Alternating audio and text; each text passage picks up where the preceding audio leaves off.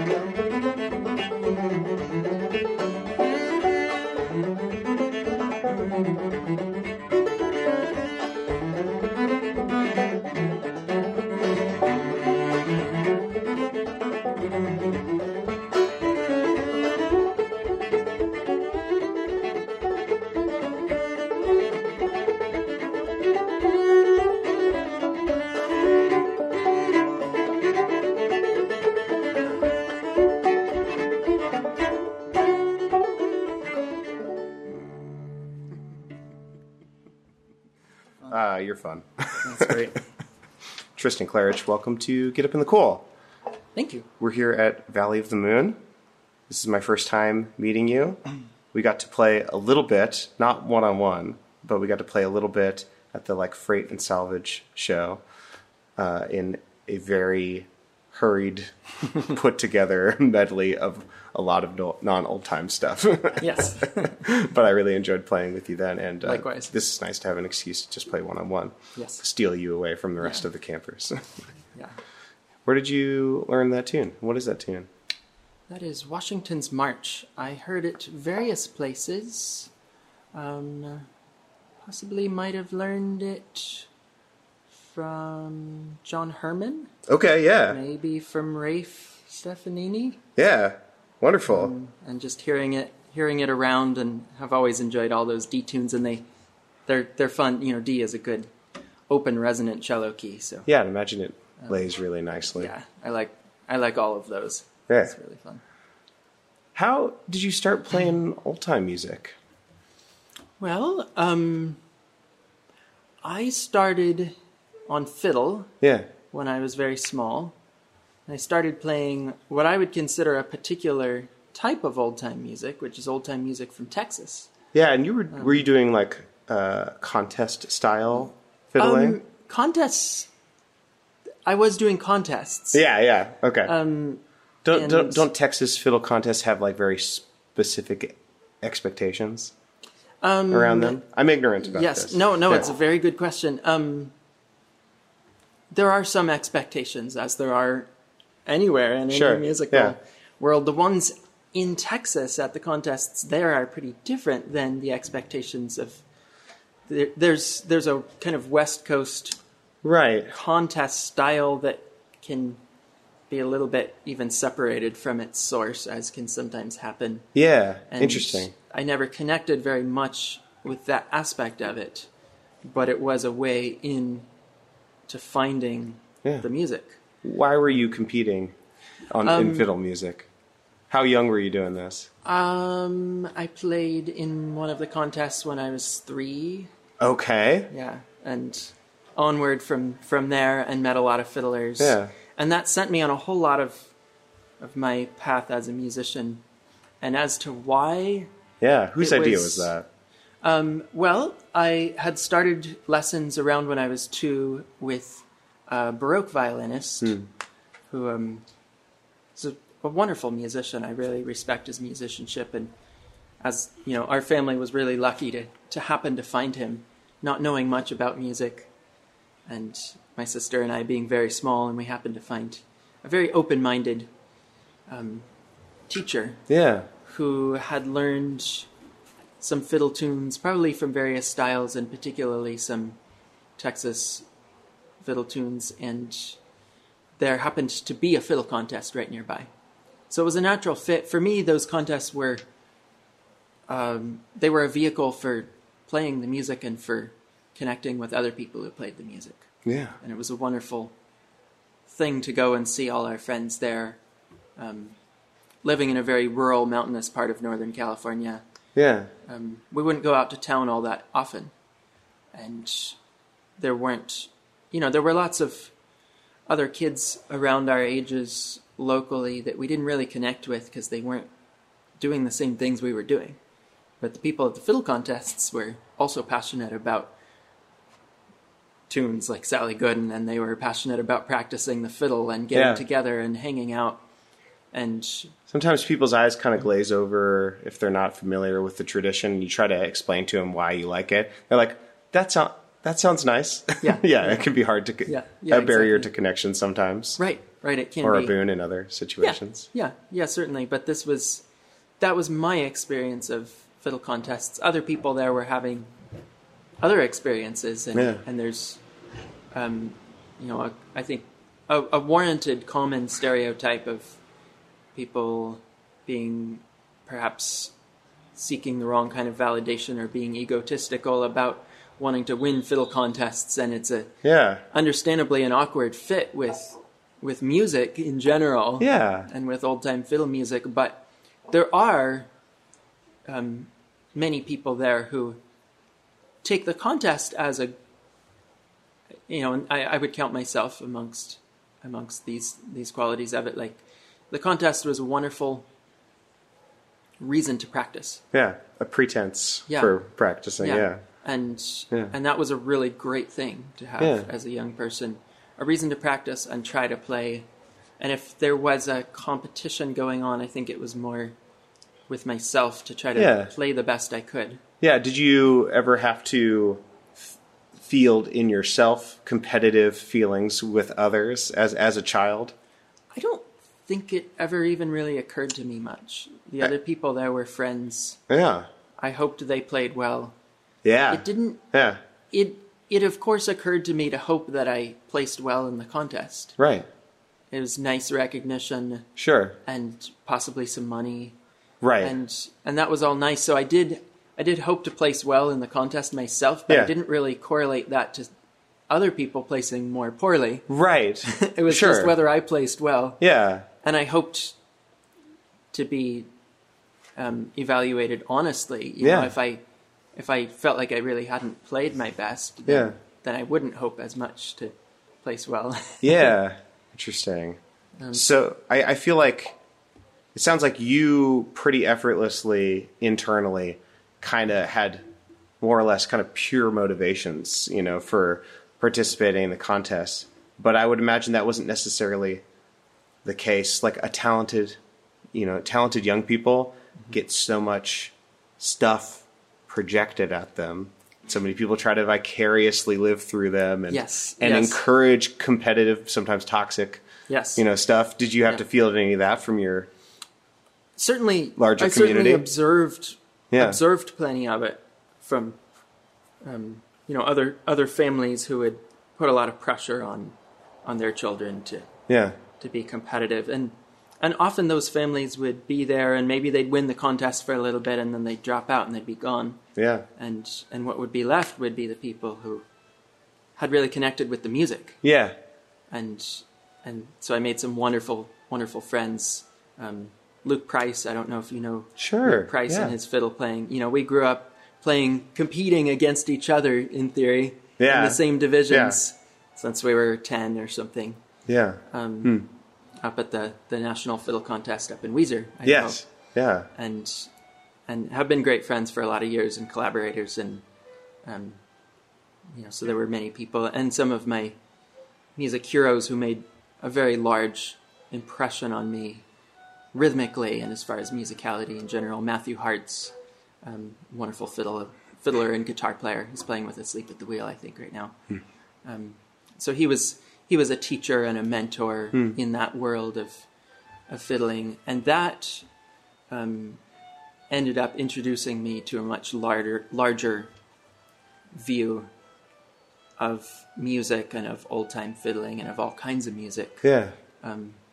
Initially through Mark O'Connor, who was part of that very good fiddle contest world and told us about his fiddle camp. Yeah. And so we went out to his fiddle camp when I was 9 and met all kinds of wonderful people playing all kinds of different styles. And that was really an opening up. That was around the time I got a cello. Oh, yeah. As well. So. Well, I have so many follow-up questions. Maybe we should do another tune first, because I want to play tunes with you before I got to go teach this banjo class. That sounds wonderful. What do you want to play next? Let's play that John Hartford song today. Yeah. What key is it in? Oh, B flat. B flat. Yeah, let me get there. Yeah.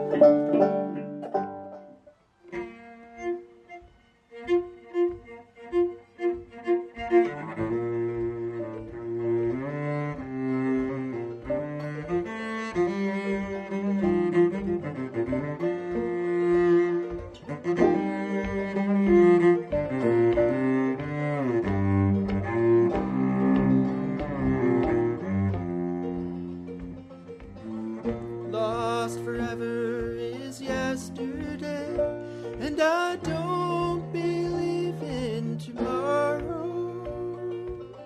I used to dream of a pot of gold, and it only brought me sorrow. I used to think that the road stretched on till it went this whole world around.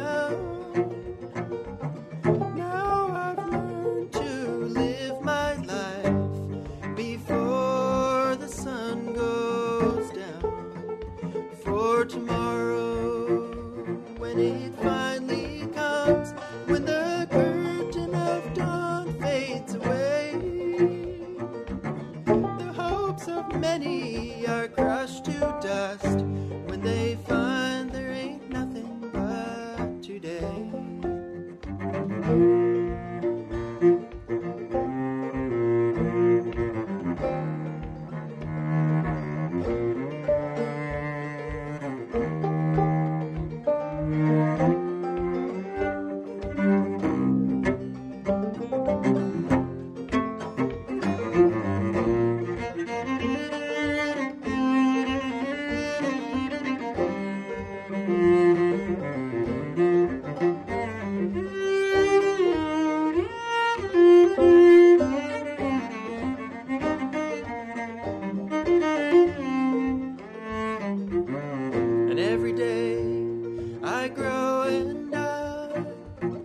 as though it might be my last, and kiss the minute with a thankful smile, and turn my back on the past, and wink at tomorrow. It don't scare me, I only live for today. You might sit with your fingers crossed and watch it all fade away. For tomorrow, when it finally comes, when the curtain of dawn fades away,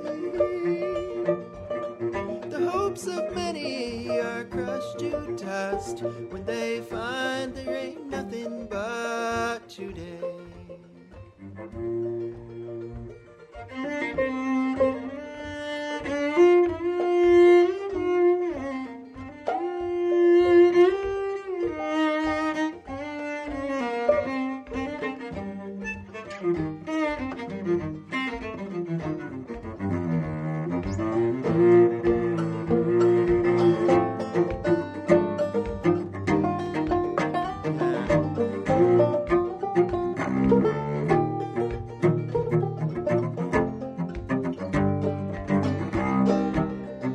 Do one more of those.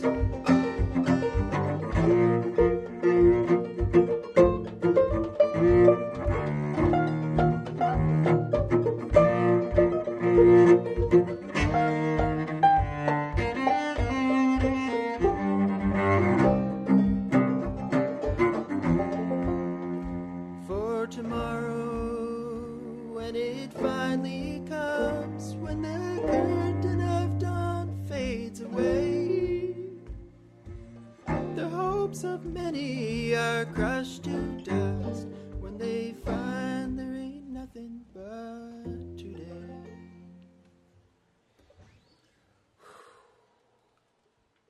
That's a heavy song for a second one in the interview. Holy shit.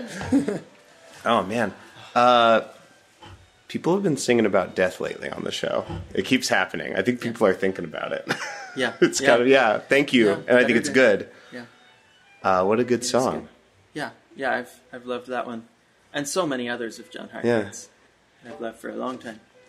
It's so joyful and defeatist. It's like, we're gonna turn to dust, but there's like a celebration in it. Oh, it's very celebratory. Yeah, I recognize that in it. Yeah. I love that. Thanks for bringing that. Yes. So you got a cello. Yes. You switched at some point. I got a cello, and I still play a lot of fiddle. But yeah, I got a cello as a fiddle player. I played it a bit as a fiddle player, just kind of trying to pick some tunes out. And then as a teenager, I met a couple of wonderful cellist friends, Natalie Haas, who's here at Valley of the Moon with us, and also Rushad Eggleston. Yeah. And they were both very supportive and very influential in my journey as a cellist. And so that got me playing it a little bit more. And then what really got me thrown into the world of cello was Daryl Anger, who was a wonderful mentor that I met at Fiddle Camp also, when I was small, and just kind of started bringing me in on gigs, even though I wasn't really a cellist yet. It's like, oh, you can do it. Yeah. Yeah, I love those opportunities, those horrifying opportunities. Yes, I was thinking, learn on the job. I guess it's time to learn how to get out of first position. Yeah. How do you do that? Natalie gave me one very helpful technique lesson. Yeah. And that was about the extent of it as far as any kind of training on the cello. Never any formal training, schooling of any sort, but she just taught you how to get your thumb out or whatever. Yeah. Just like, you might try this. Yeah. Yeah, that looks fine. Yeah. That's good. So then getting to play in Daryl's Republic of Strings was, just an honor, and it really threw me into deep water real quick. Yeah, absolutely. And was kind of my equivalent of maybe going to college for music. Sure. The Darrell College of it was the Darrell College. Yeah. Absolutely. So, yeah. Well, let's play another tune, and then I want to ask you about how you approach old-time music on the cello. Mm-hmm. What are your methods for all the cellists who are listening and things like that? Yeah. But first, what should we play? Oh. What might we play? A tune? Do you have any type of tune in mind yourself? I mean, maybe for... 'Cause I'd be happy to support something you play and do more accompaniment stuff, and that would be interesting, too. Okay. Well, I mean, what would be cool is to tie into interview stuff. Mm-hmm. Is if we did one where you're an old time tune where you're leading on where you're playing melodically, mm-hmm. and then we could after that do. Yeah, that sounds good. Yeah, because I want to ask you about how you approach melody, what you leave in, what you leave out, that kind of stuff. Yeah, you sound great. That's fun. Okay, yeah, let's do that. Yeah. Great big taters. All right, here we go.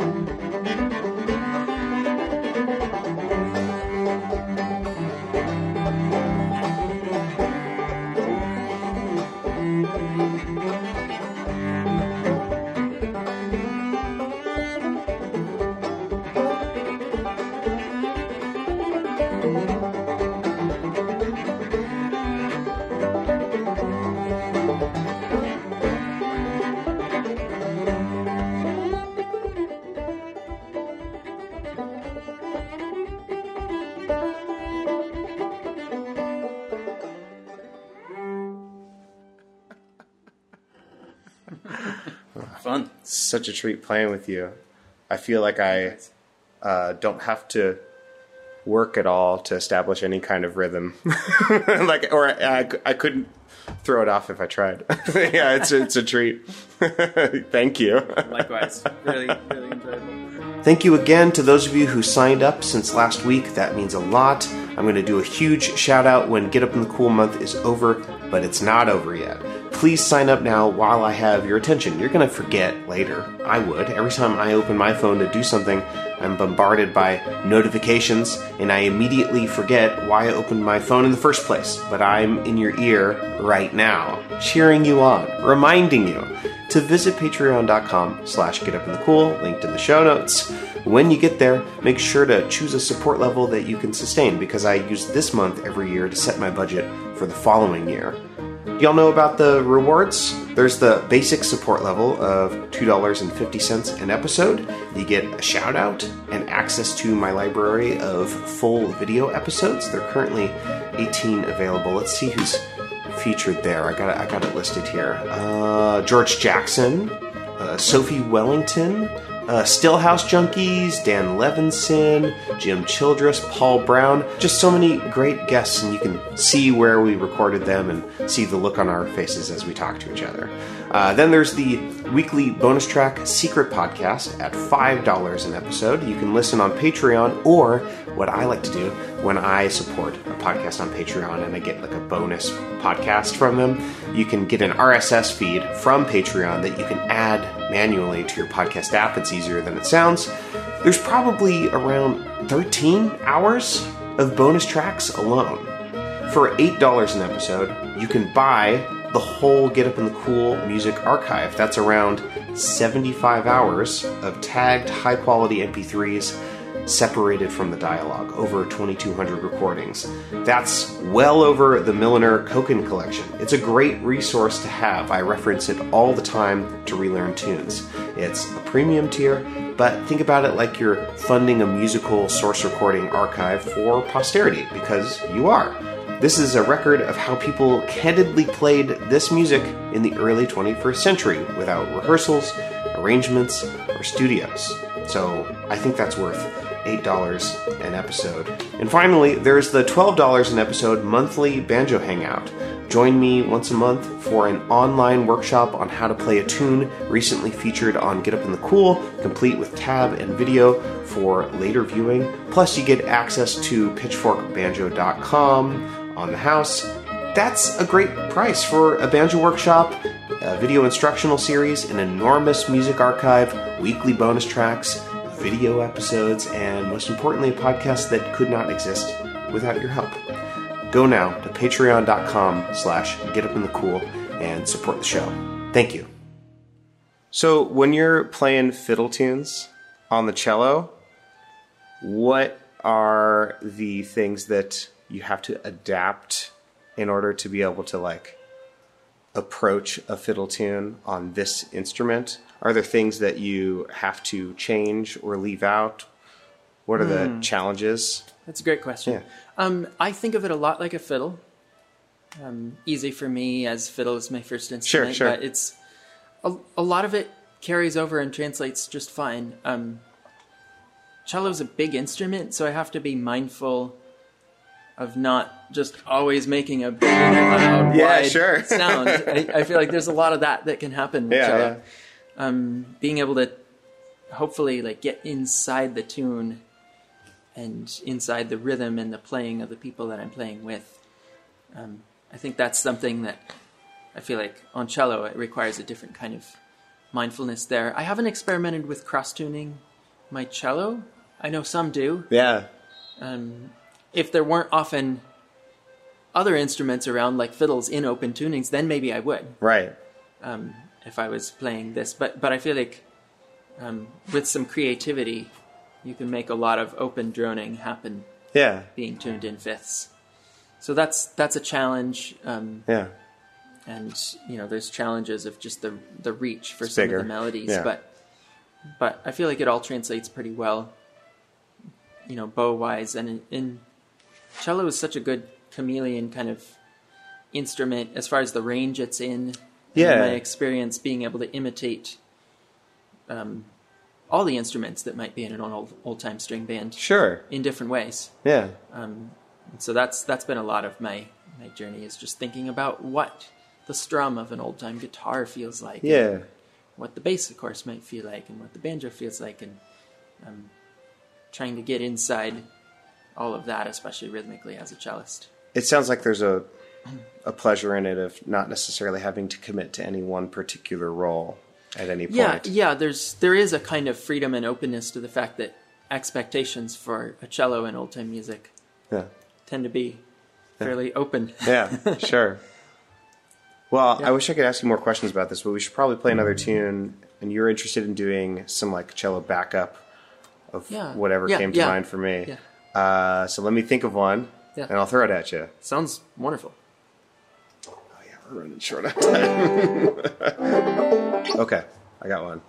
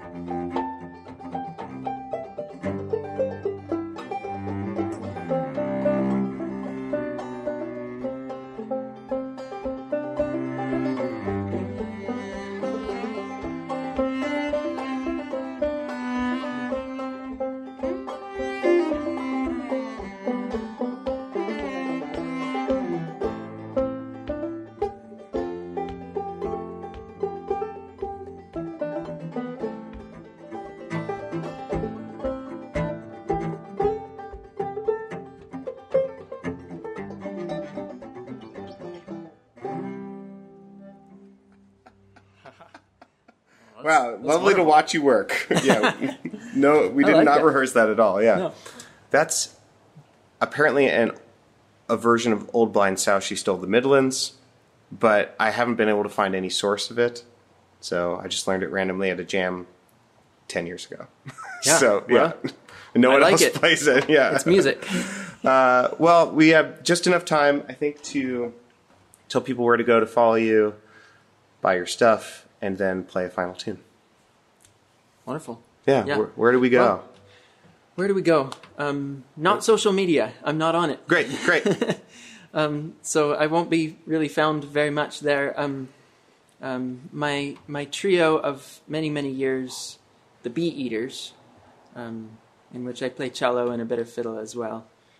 We have a website. People can keep in touch through that. And on the occasion that Crooked still plays, in that band as well. Yeah. But I think through the Bee Eaters would be the best way to Bee Eaters. keep in touch. Great. Perfect. And there's a couple of records that we've made over the years which are linked up on that website. Yeah. And they're not specifically old-time music, but they're informed by everything we heard, which included a lot of old-time music. Yeah. Thanks so much for doing this. This is a treat. very enjoyable. Yeah. Thank you for having me. Well, final tune. What are we doing? Or song?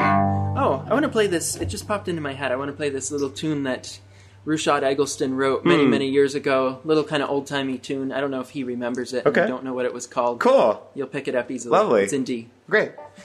D major? Yes. Okay, great. Ready when you are. Just.